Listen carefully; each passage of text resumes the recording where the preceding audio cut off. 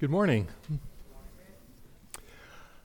We are going to be in 1 Samuel chapter 18 today. So if you have your Bibles, you can go ahead and open it to 1 Samuel chapter 18. If you forgot to bring one, there are stacks in the back on the windowsills. Feel free to grab a Bible there. Or if you have the fancy Bible app, you can look it up there. Last week, Jeff preached on chapter 17 with this famous story of David's victory over Goliath. A victory that from a purely physical standpoint seemed completely impossible, right? And yet, David wins the fight not because he had any physical advantage or armor or weaponry or any of that, but because God was with him and because of his great faith in God. And after this incredible scene, the king of Israel, Saul, naturally wants to know who is this remarkable boy. And that's where we pick up the story today. So let's read 1 Samuel chapter 18. After David had finished talking with Saul, Jonathan became one in spirit with David, and he loved him as himself. From that day, Saul kept David with him and did not let him return to his father's house. And Jonathan made a covenant with David because he loved him as himself. Jonathan took off the robe he was wearing and gave it to David, along with his tunic and even his sword, his bow, and his belt. Whatever Saul sent him to do, David did it so successfully that Saul gave him a high rank in the army, and this pleased all the people and Saul's officers as well. When the men were returning home after David had killed the Philistine, the women came out from all the towns of Israel to meet King Saul with singing and dancing, with joyful songs, with tambourines and lutes. And as they danced, they sang, "Saul has slain his thousands, and David his tens of thousands." Saul was very angry. This refrain galled him.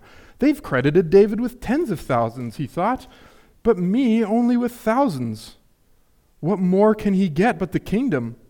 And from that time on, Saul kept a jealous eye on David.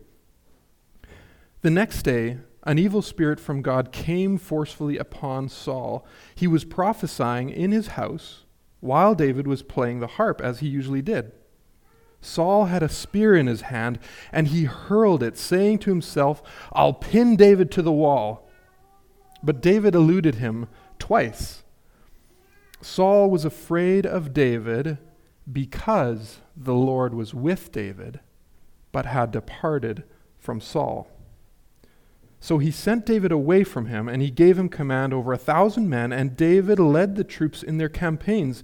And in everything he did, he had great success because the Lord was with him.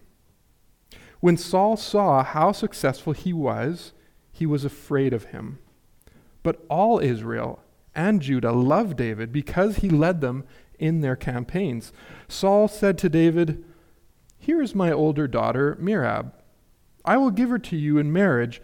Only serve me bravely and fight the battles of the Lord." For Saul said to himself, "I will not raise a hand against him. Let the Philistines do that." But David said to Saul, "Who am I? And what is my family or my father's clan in Israel that I should become the king's son-in-law?" So when the time came for Merab, Saul's daughter, to be given to David, she was given in marriage to Adriel of Meholah. Now Saul's daughter Michal was in love with David, and when they told Saul about it, he was pleased. "I will give her to him," he thought, "so that she may be a snare to him, and so that the hand of the Philistines may be against him." So Saul said to David, "Now you have a second opportunity to become my son-in-law." Then Saul ordered his attendants, "Speak to David privately and say, 'Look, the king is pleased with you, and his attendants all like you. Now become his son-in-law.'" They repeated these words to David, but David said, "Do you think it is a small matter to become the king's son-in-law?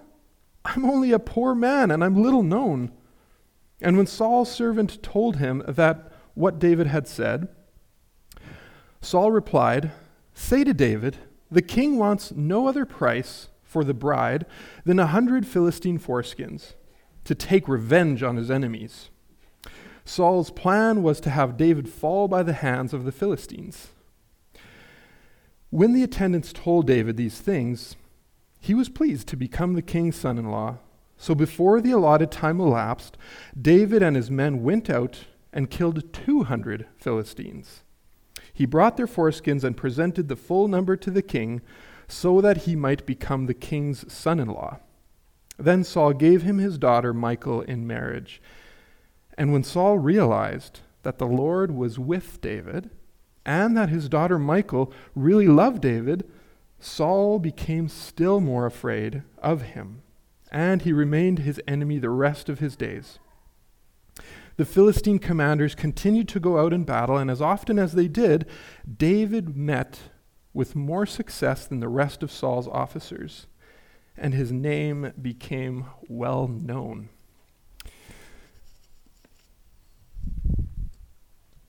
In this chapter, we really begin to see Saul's downward spiral and David's rise to power.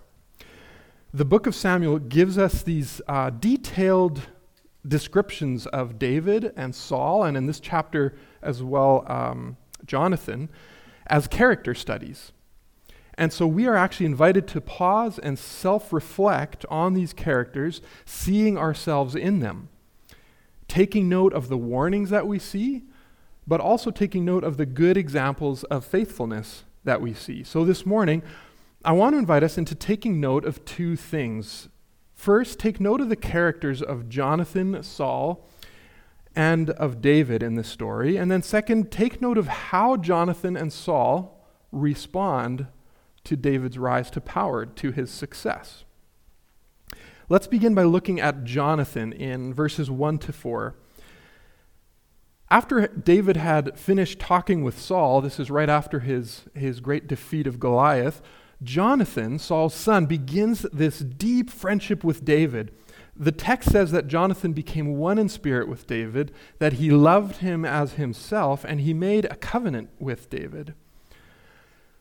Now, in our day and in our culture, we can go in all kinds of different directions when we read what this relationship would have looked like. And we tend to jump to the conclusion that any kind of deep, intimate relationship has to be a romantic one or a sexual one. But that's simply not the case in the Bible. The Bible teaches us that people can have incredibly meaningful and deep and even intimate friendships that don't have to be sexual or romantic. Maybe you can even relate. Maybe you have a friend with whom you just instantly connect with on multiple levels. They're the kind of friend that sees the world through a similar lens as you do. You might have similar interests, similar sense of humor. When you laugh together, it almost sounds like the same laugh, right? This friend may have a very similar expression of faith as you do, and they would do anything for you, and they're that one friend who just simply gets you. Has anyone ever had a friend like that? A couple people, a few people? They are rare, but if you have a friend like that, count that as an incredible blessing. And I believe, and so do many commentators, that this is kind of the kind of friendship we are to picture that is forming between Jonathan and David. The text said that they were one in spirit, and why would that be? Well, we can look at how similar their faith and their experiences were. In 1 Samuel 14, if you remember, Jonathan is the one who displays great faith as he walks right into the Philistine outpost with his armor bearer, completely outnumbered. They take on 20 Philistine soldiers, and Jonathan is confident in God's protection. Then in chapter 17, what Jeff spoke about last week, Jonathan would have seen David expressing that same kind of faith, but to an even greater extent when confronting Goliath, someone that Jonathan was not willing to confront. And so these experiences and faith expressions make Jonathan and David kindred spirits. And in verse 3 and 4, Jonathan makes a covenant with David, and he gives David his robe, his tunic, his sword, his bow, and his belt. what is the significance of these gifts and this covenant? Well, think about Jonathan's position. He's the prince of Israel. He would be next in line for the throne. So what's happening here is actually very significant. By making a covenant with David, he's likely pledging some kind of allegiance to serve and protect David. And by giving David his royal robe and his weapons, Jonathan is relinquishing his status as Israel's future king. He is recognizing that this position belongs to David. He gives him his robe. Where else have we come across a text about robes and kingship? Chapter 15. The prophet Samuel in chapter 15 rebuked Saul for his blatant disobedience to God, and as he's leaving, Saul grabs his robe and it tears. To which Samuel responds, "The Lord has torn the kingdom of Israel from you today and has given it to one of your neighbors, to one better than you." The robes represent power, and Saul tries to cling to his power as it is being torn from him, and Jonathan, on the other hand, is giving it away. Let's have a look at Saul.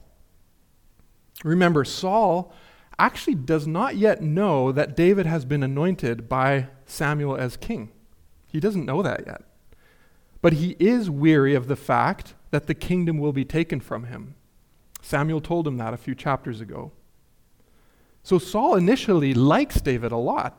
He's his musical therapist, right? And he just defeated Goliath. So Saul gives him a high rank in the military, and this pleases everyone.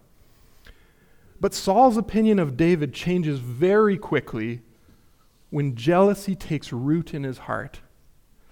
Verse 6, when the army comes home from the battle, and they're welcomed by this joyful parade, picture a homecoming parade for the troops, the tune that is being sung says, "Saul has slain his thousands and David his tens of thousands." And this made Saul very angry, verse 8. They credit David with more than they credit their own king. That's not fair. I'm the king, not David. But here's something really interesting that most commentators notice. You see, that song was actually never meant to compare Saul with David. Commentators point out that this phrase, thousands and tens of thousands, was a very common phraseology in Hebrew poetry. And never is it meant literally, and never is it used to compare. Take, for example, Psalm 91. It says, 1,000 may fall at your side, 10,000 at your right hand. Or Micah 6:7 says, will the Lord be pleased with thousands of rams, with 10,000 rivers of oil? These terms are actually not meant to be taken literally or as a comparison. It was a non-partisan victory song celebrating both the king and David. However, Saul takes it as the worst, in the worst possible way, and he becomes jealous. And I think there's an invitation here to self-reflect. Remember, these are character studies. We're meant to pause and reflect and ask, do I ever get jealous at the sight of someone else's success? Do you find it hard to enjoy and celebrate when the spotlight is not on you? Or when someone didn't give you as much credit as you thought you were due? Jealousy is a very real struggle, and if it's not nipped in the bud, jealousy is like a dandelion in that it grows quick and it spreads to other areas of our life, and its roots go deep. And I know all you green thumbs are going to come at me after and say, did you know dandelions are actually good? Yes, the metaphors all break down somewhere, but the point is they grow quick, they spread quick, the roots go deep. And so does jealousy. And it begins to trouble Saul's mind. Verse 10, the next day an evil spirit from God came forcefully on Saul. He was prophesying in his house. I actually prefer some other translations that say he was raving like a madman in his house. Prophecy can be used in a good sense or as a crazy person. And in this context, it would be more fitting to say he was raving like a madman in his house, while David was playing the harp as he usually did. That's why David played the harp, right? Was to soothe him, to calm him. David is the one person who can soothe Saul's troubled mind, but David is the object of Saul's jealousy as well. And so what does he try to do? He tries to kill him twice. What do you notice about Saul's attack? I mean, we notice Saul's not a very good spear thrower, right? Either that or David just invented dodgeball and he's really good at it. But what we're supposed to notice is that Saul uses a spear. Who is the only other character in this story so far who has had a spear? Goliath. Our commentators point out that we're meant to see a connection between Goliath and Saul here. Goliath, a Philistine giant, an enemy of God, comes at David with a spear, and then in the very next scene, Saul, an Israelite giant, remember he's described as being a head taller than everyone, an anointed representative of God, also attacks David with a spear. David faced two giants back to back, very different giants. And we like the story of David and Goliath because we get to see David crushing his enemy, right? He gets to fight and exterminate the enemy. But how does David fight Saul? He doesn't fight him with a sling or a stone. Neither does he take Saul's spear off the ground and throw it back. There's this scene of David's weapon in this scene is a harp, an instrument of peace, a skill that was meant to bring healing, a service to help soothe Saul. And as we will see in coming chapters, David never attacks Saul. He evades, he escapes, yes, he even acts shrewdly, but he never attacked the one who is anointed by God. And one commentator points out that in our lives, the likelihood is far greater that we will encounter Saul-type giants in our lives, more so than we will face Goliaths, right? We encounter difficult people within the church, within the family of God, who are troubled, who are unhealthy emotionally and spiritually. And the way that we deal with Saul-type characters is going to be very different than how we deal with Goliaths. As Christians, we're not to attack one another. But when there is unhealth and immaturity and toxic people within the family of God, you and I, like David, we may need to use our gifts. Jeff pointed to this last week or the week before. We may need to use our gifts to offer healing, to offer prayer, to offer care. But at the same time, like David, realize that you cannot be their savior. I cannot be another person's savior. And so we may need to be shrewd enough to keep a healthy distance and not allow the unhealth and toxicity of other people to attack and consume you. Verse 12, Saul was afraid of David because the Lord was with David but had departed from Saul. This is both a really encouraging verse and it's a pretty sobering verse. If you are in Christ, know that God is for you. Paul reminds the Christians in Romans 8:31, that text that Jeff led us into reflecting on. If God is for us, who can be against us? We as Christians need to be reminded of this regularly. But 1 Samuel 18:12 is also a sobering one as we see that the Spirit of God departed Saul. Due to his repeated, blatant disobedience, his lack of repentance, and therefore his abdication of godly leadership, the Lord departed from Saul.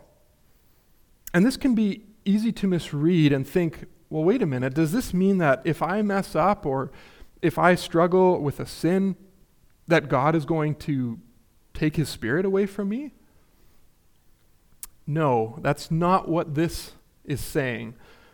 David, we know, committed some massive dark sins. And as we'll discover in future chapters, and yet he's known as a man after God's own heart.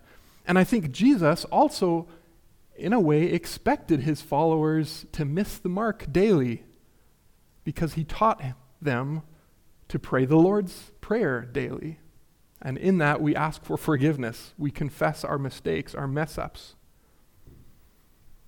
So making mistakes, struggling with even a habitual sin, messing up, does not disqualify you from God's family or his grace or his anointing. But what we have with Saul is a continuous disobedience. He cannot even acknowledge his own sin or take responsibility for the wrong he has done. Everything gets justified, gets minimized, gets spiritualized. There's no repentance in his heart, and his heart is far from God. Saul has abdicated his role to be a godly leader, and this God will not bless, and he does not condone. But what we need to remember is God's default position to his creatures is that he is for you. He's not against you.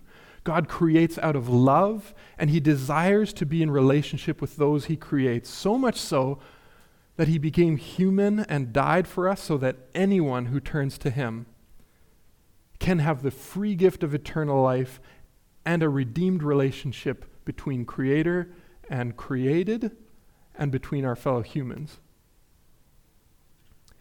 So the ultimate question is not whether God is for you, but are you for him?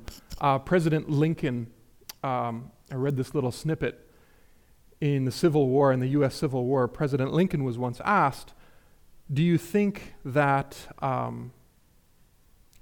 God is on your side? And his response was, I'm less concerned about whether God is on my side. I'm more concerned about whether we are on his side. God was with David, and in following verses we see this manifested. Whatever Saul intends for evil, you'll notice, God will use for David's good. And this reminds us of an earlier story in Genesis where Joseph tells his brothers in Genesis 15:20, you intended to harm me, but God intended it all for good. Let's take a look at how every time Saul tried to get David killed, God used it to further bless David. He already tried twice, right? Directly, by throwing a spear, and he failed. Maybe he was still sane enough to realize this is kind of bad PR for my kingdomship and political stuff, so I'm going to try an indirect approach. Next, in verse 13, Saul sends David away, and he gives him command over 1,000 men. Saul is likely hoping that by sending David out to more battles, he'd be exposed to more risk and eventually get killed. But then in verse 14 to 16, we read again, in everything David did, he had great success because the Lord was with him. And now, not only that, now all of Israel and Judah loved David. And this all made Saul even more afraid. So Saul tries another tactic. He thinks, okay, maybe I'll distract him. I'll distract his focus in battle with a woman. So Saul invites David to become his son-in-law by marrying his older daughter, Merab. As long as David, he says, just go out and display more bravery and fight the Lord's battles. He's urging him to go take more risks. And he thinks surely a little extra display of bravery will increase the risk factor, and the distraction of love will get David killed. David says, I'm not worthy to become a king's son-in-law. But he does keep fighting the battles because it says when the time came for Saul to give his daughter in marriage, this is implying he did go out and fight battles. Saul goes back on his word and he gives his daughter to another man. So what's next? Well, Saul doesn't get too creative beyond what he's already tried, so he tries that same tactic again with his second daughter, Michal. But this time he thinks, This time it's going to work because Michal actually is in love with David. She'll be a snare to him. He'll lose his focus on the battlefield. Maybe Michal can even cause David to lose his devotion to God. As we'll see in following chapters, she had idols, which she likely worshipped. So maybe that was part of Saul's reasoning. Maybe she can distract him from being devoted to God. Maybe her love can distract him from being focused on the battles. You know those movies, those battle movies, those war movies? The guy who takes out the picture of his beloved, don't ever do it. He's always getting killed in the next scene, right? It's so sad, but you can expect it. Every time in battle, somebody pulls out a picture of their loved one, you're like, they're dead the next scene. They're gone.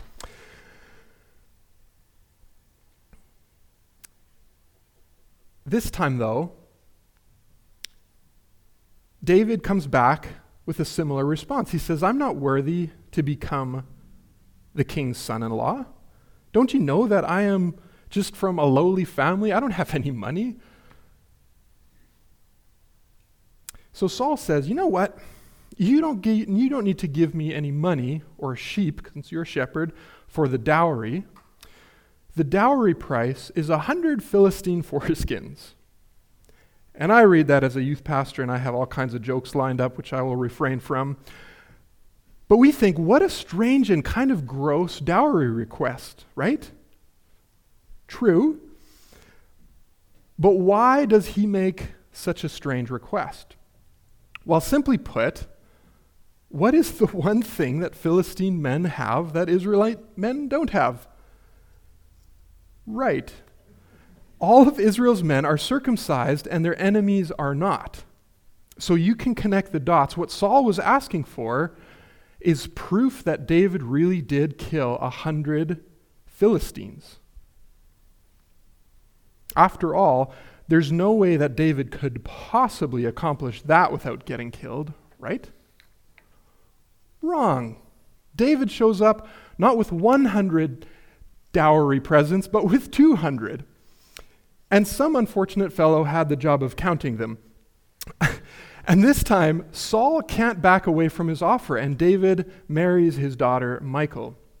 Verse 28, when Saul realized that the Lord was with David and that his daughter, Michal, loved him, Saul became still more afraid of him, and he remained his enemy the rest of his days. Notice that it's mentioned 3 times in this chapter that Saul was afraid of David, and each time because the Lord was with him. Twice it's mentioned because the Lord was with him and he had success, and another time because the Lord was with him and his daughter actually loved him. Notice also that even Saul's family is divided. First, his son Jonathan becomes David's most committed friend, even acknowledging David as the future king. And now Saul's own daughter, who he intended to be a snare, is committed and loves David. And you'll see in next chapter, she even protects him. Everything Saul intends for evil, God used for David's good. Because David was a man after God's own heart, and because God was with David. What are the signs that God was with David?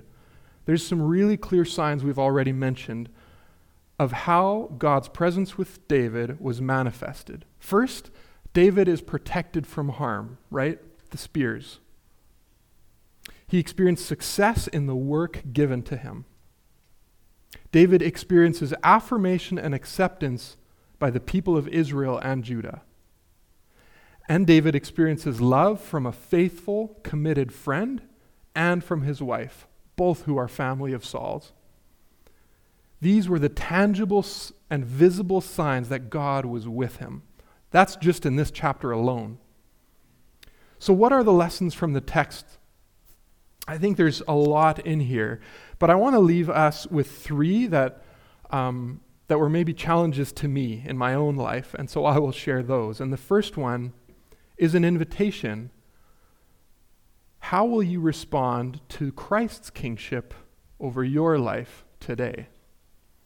If in this story David is the Christ figure, then perhaps the question for us is, will we respond like Saul? Clinging to our own autonomy, doing whatever it takes to remain the Lord of our own lives, deciding for ourselves what is right and wrong in the moment? Or will we respond like Jonathan, surrendering our whole selves to the true King and saying, Jesus, you are the rightful King over my life. And I'm going to make a covenant and be committed to you. And I'm going to love you. The invitation is ours, and it's our choice. I invite you to respond like Jonathan rather than Saul. And I think that's something we need to do every day. How are we going to respond to Christ's kingship today and tomorrow and the day after? Second, addressing your own dark side or your own character flaws. We all have them. Yet, if we're honest, probably none of us really like to look at them honestly.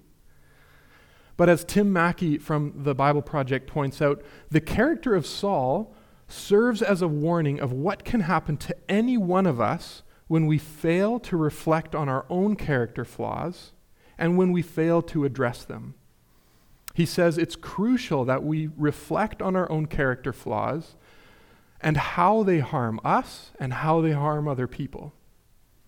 And then with God's help, we need to humble ourselves and deal with our dark side so that Saul's story does not become our story. This is uncomfortable work, friends, and it is hard work because sometimes I'm not even self-aware of what my greatest character flaws are and how they are hurting me or hurting those around me.